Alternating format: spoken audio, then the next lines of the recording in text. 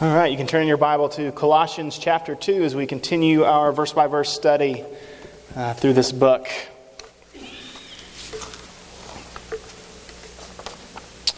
The passage that we have before us today is perhaps one of my most favorite passages in all of Scripture. And I think you'll see why as we work our way through this text. Would you stand in honor of reading God's Word? We'll pick up where we left off last week in verse 8. And go on through verse 15.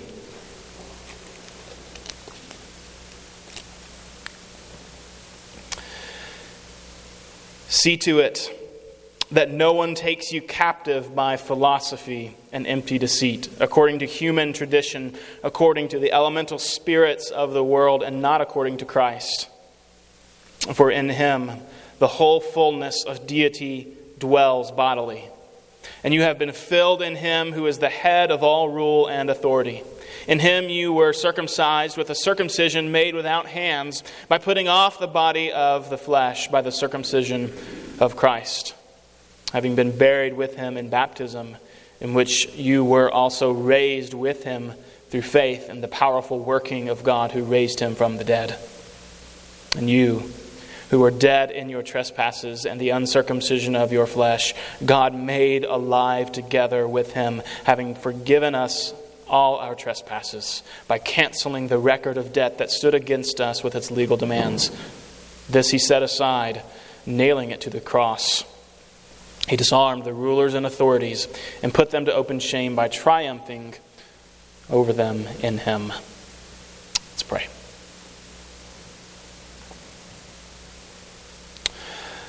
Father, would you guide us this morning through this text as Paul is helping this church at Colossae to think through the many different errors that have been coming up in their church, the theological problems that have been arising.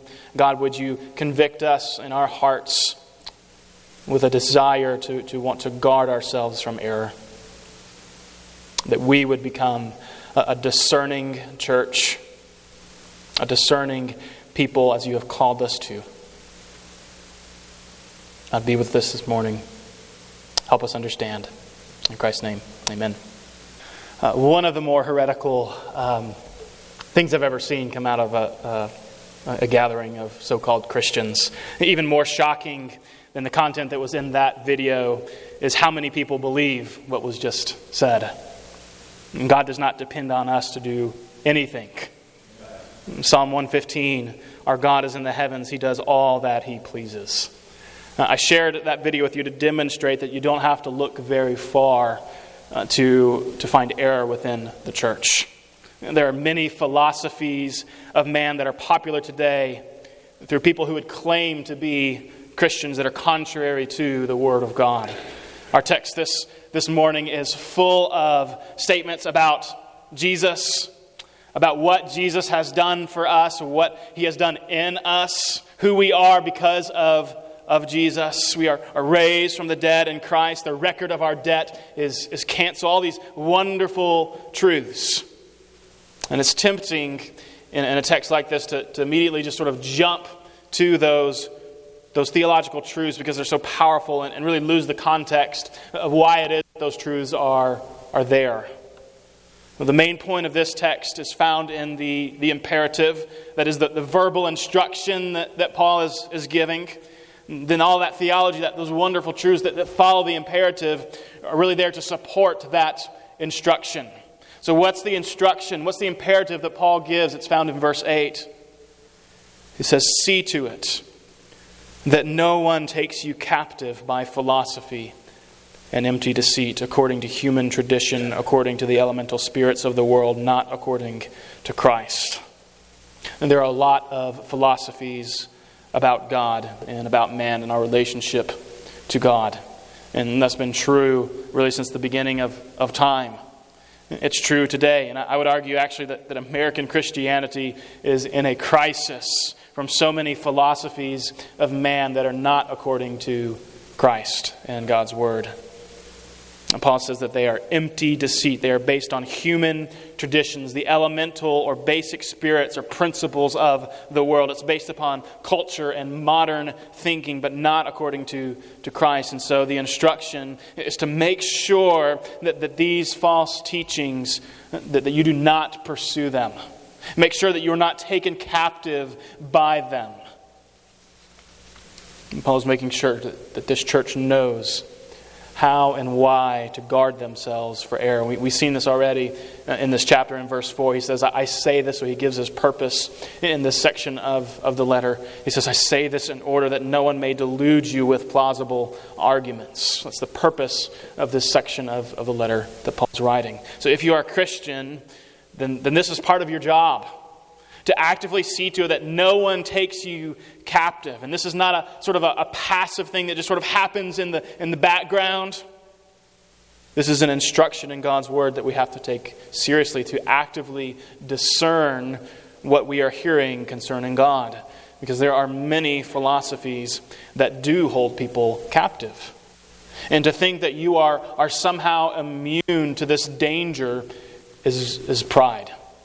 And so I'm encouraging this morning to humbly consider how we ought to and why we ought to from error.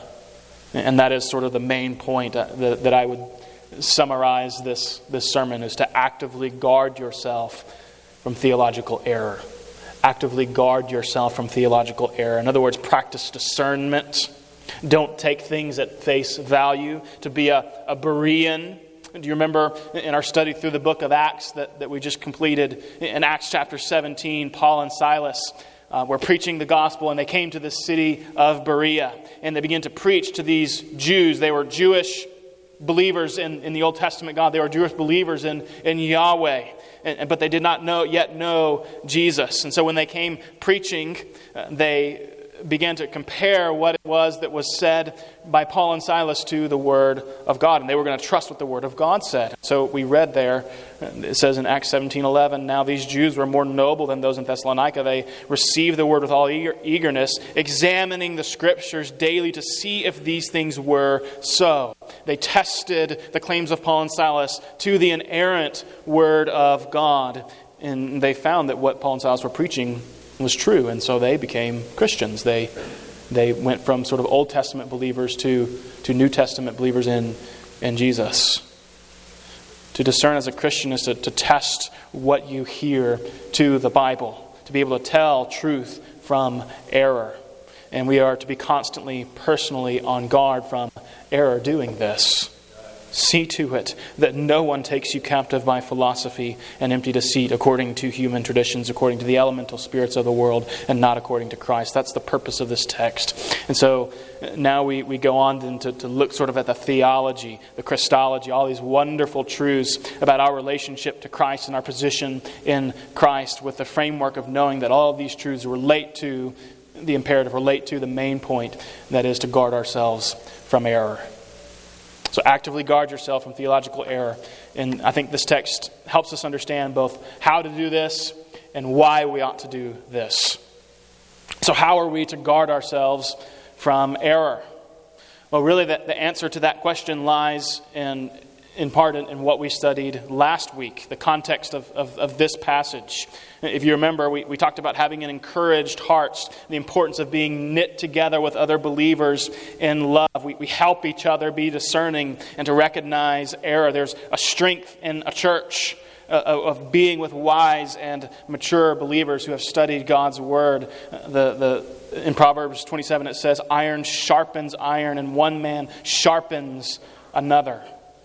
I'm not going to rehash the sermon from last week, but I do want to sort of highlight this on how we guard ourselves from error. I think, centrally speaking, it would be this: to ground yourself in truth.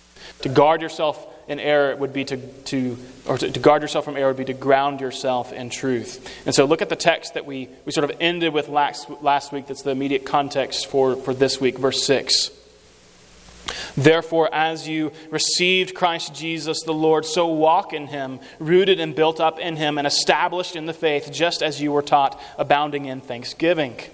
Now, he's calling them in the midst of all this false theology, mysticism, Judaizers, and some of the beginning doctrines of what would later become Gnosticism, all those things that we talked about in the very first sermon of this series. And he's calling them in the midst of all these things to go back to what you were first taught, to go back to the gospel, go back to the Bible, firm up your faith with what was first taught to you.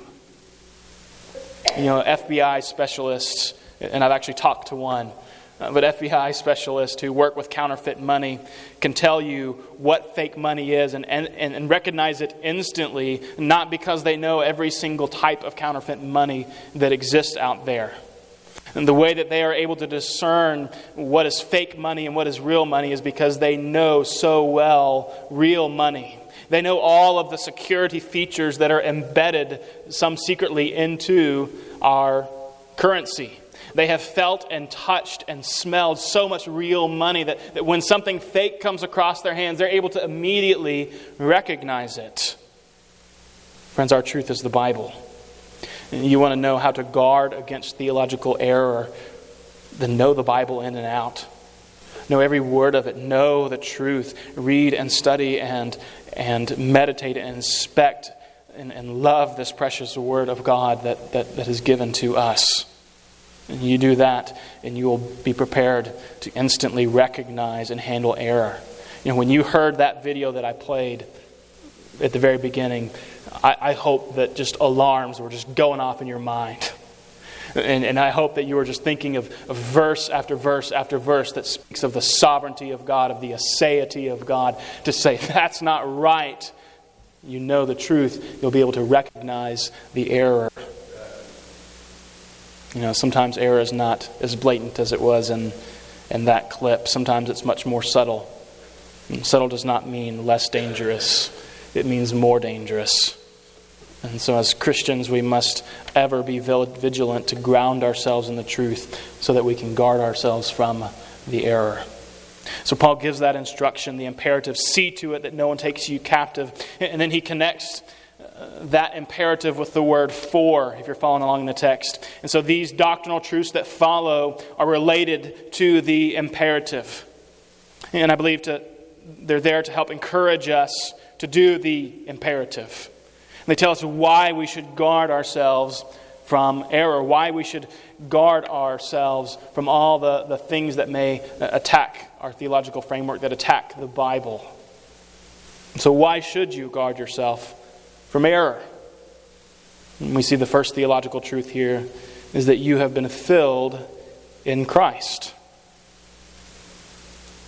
Verse 9, 10 help us understand, I think, what a profound truth is of the sufficiency of Jesus Christ. Verse 9, for in Him the whole fullness of deity dwells bodily, and you have been filled in Him who is the head of all rule and authority. So Christ, who is fully God, has filled you. And this is speaking of Christ being all sufficient for you. In other words, if you're kind of tracing the argument, you have no need of the philosophy of man because you are filled in Christ. When Bob and the Rickles and I went to the Sing conference last year, we ate at this place called Jack's Barbecue. And they happened to serve perhaps the best beef brisket I've ever tasted. It's definitely been the best meal that I've had in at least recent times. And so just imagine with me for a moment that after church today, on a table before me for my lunch, I had an option of Jack's beef brisket, as much as I could possibly eat. And alongside the beef brisket would be things like potato chips and Twinkies and frozen pizza rolls and all sorts of store-bought junk food. You know what I'm talking about? Which of those two am I going to eat and be filled in? Well, of course, I'm going to eat the brisket, and I'm going to eat until I am completely and utterly full. I will eat that brisket until I could eat no more of it. And you know what will happen then? I will have no desire for the potato chips and the Twinkies. In fact, just the sight of that. Have you ever been that full? You get so full that just like the sight of food disgusts you, that you don't want it. Dear friends, you are filled in Christ. You should have no desire for the philosophies of man that sometimes sound good and perhaps offer you something that you would otherwise desire. But friends, if you have Christ, if you are living in Him, He has so filled you and satisfied you that the sight and the sound of false doctrine should make you sick. One of the things that the Gnostics believed, and like I said, we are getting really here in Colossae the beginnings of some of the doctrines that the Gnostics would believe. But one of the things that they believed was that divine power was divided among what they called spirits. When Paul says to battle that, he says that the fullness of deity dwells in Christ. He has all power and all attributes of God. He is God made flesh. He's the one who can satisfy you. You've no need of anything else. Do you struggle with this? This idea of being satisfied in Jesus Christ? Do you long in your heart for other things that you think might satisfy you? If that's you, then my encouragement to you would be to pray. And pray like the psalmist prayed. Pray like David prayed in Psalm 17. I'd like to read just a portion of it for you.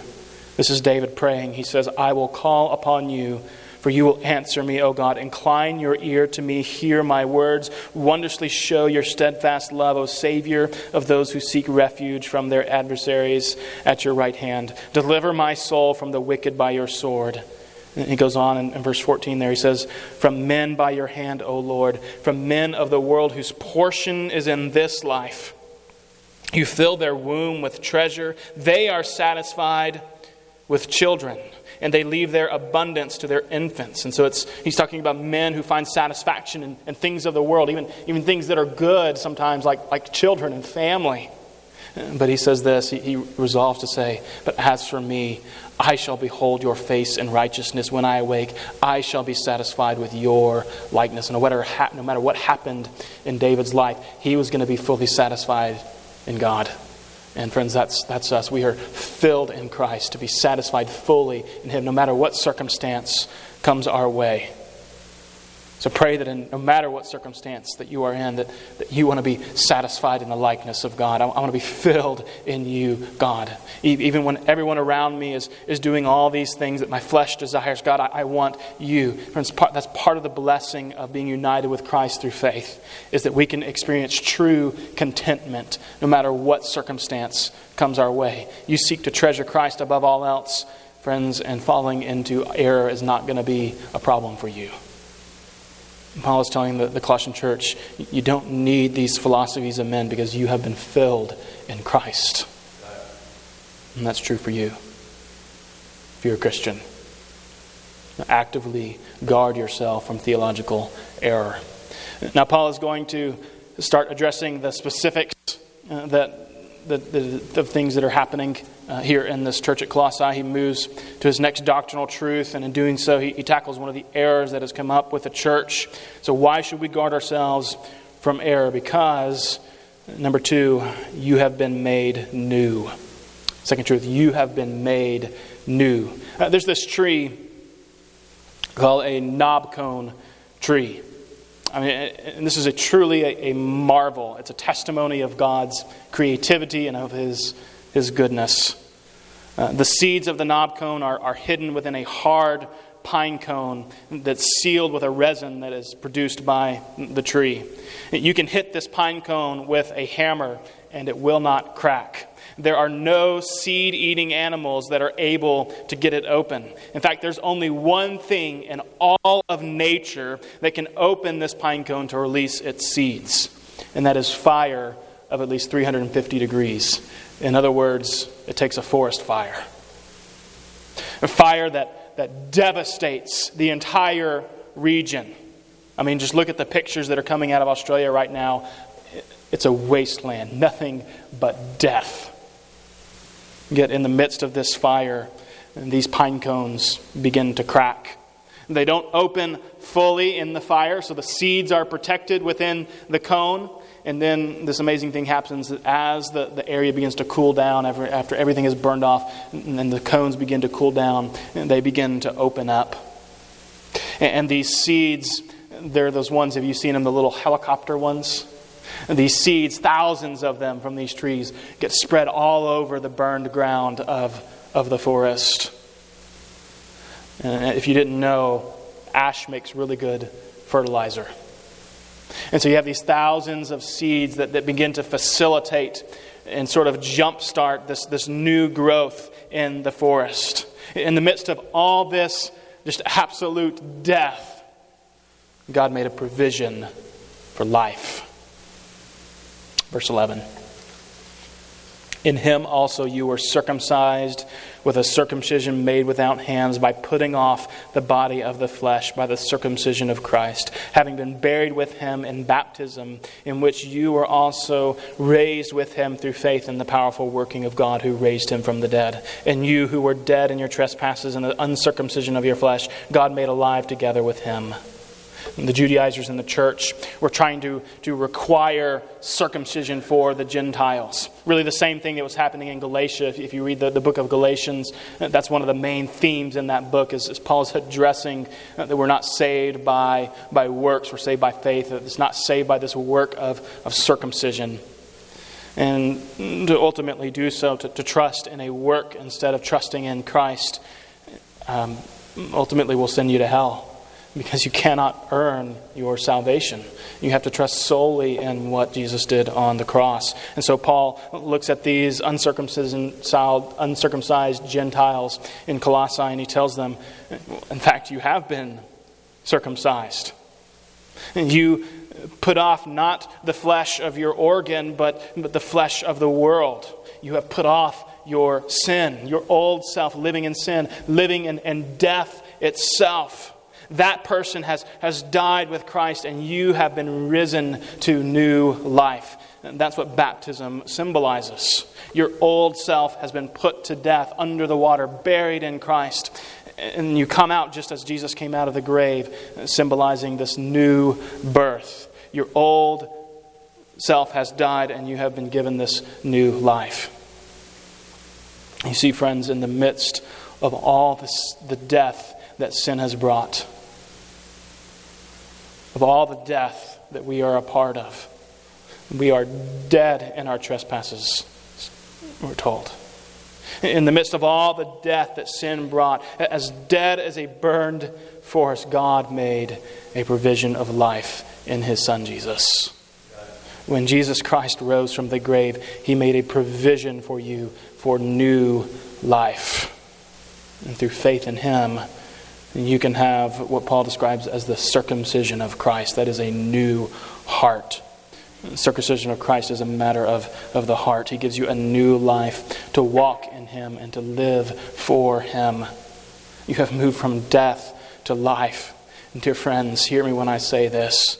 Do not use your new life to go then and live in error. Your new life has been given to you so that you may live in the truth. And that's why we must guard ourselves from theological error, because you have been given new life. So what are you going to do with this new life that has been given to you? Are you going to sit idly by and let error creep into your life? Are you going to fight for the truth? Are you going to be discerning? Are you going to guard yourself?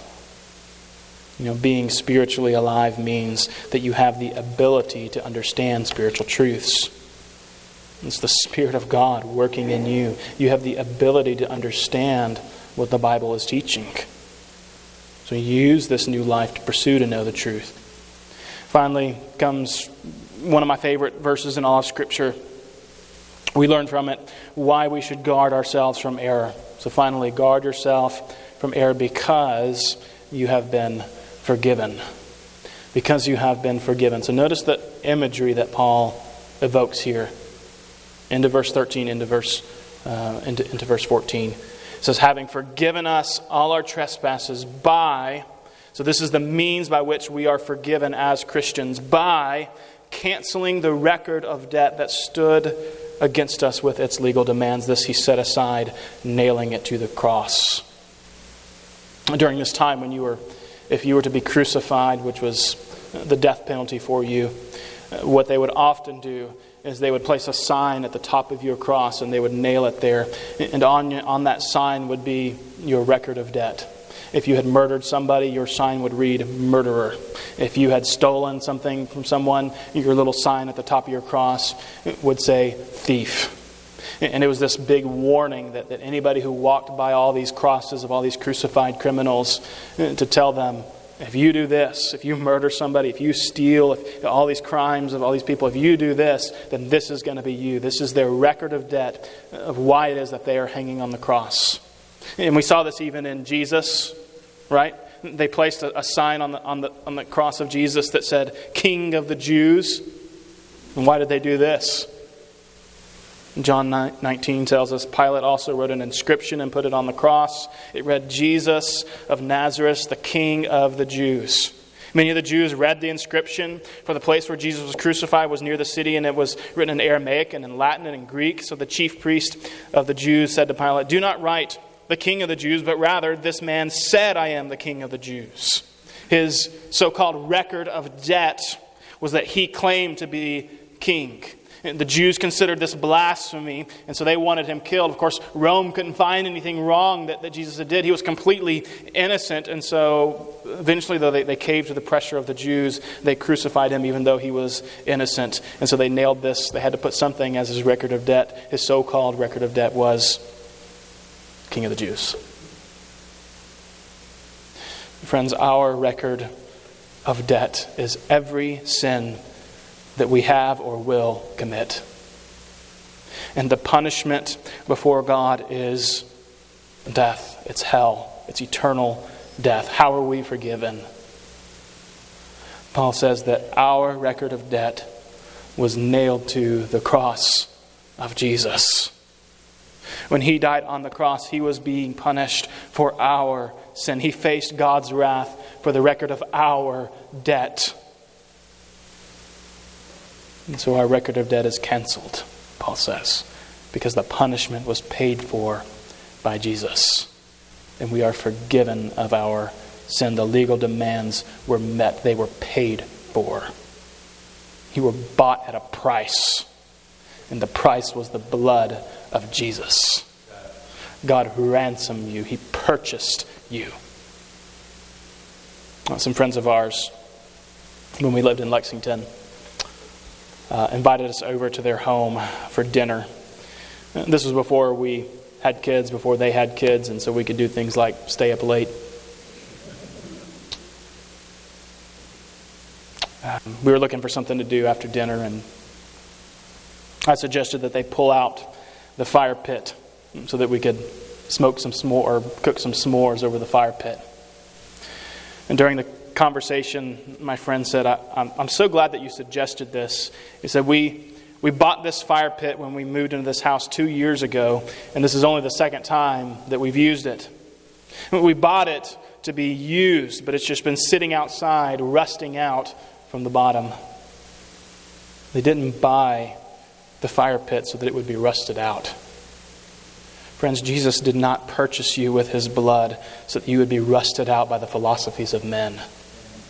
He purchased you to be used. He purchased you to know and to apply the truth. Friends, so actively guard yourself from theological error. Verse 15, he disarmed the rulers and authorities and put them to open shame by triumphing over them. There's some debate about what this verse means, on whether this is referring to Satan, his dominion, or the human authorities of that day. Those terms that are in this verse are used both ways in the Bible. I tend to believe that this is actually referring to Satan and his demons and his dominion. I think it's a similar teaching of Hebrews chapter 2 that says, since therefore the children share in flesh and blood, he himself likewise partook of the same things, and through death he might destroy the one who has the power of death, that is, the devil, and deliver all those who through fear of death were subject to lifelong slavery.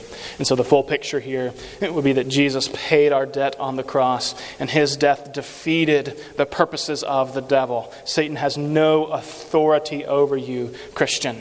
He has been disarmed. Christ has triumphed over him, and by faith you share in this victory.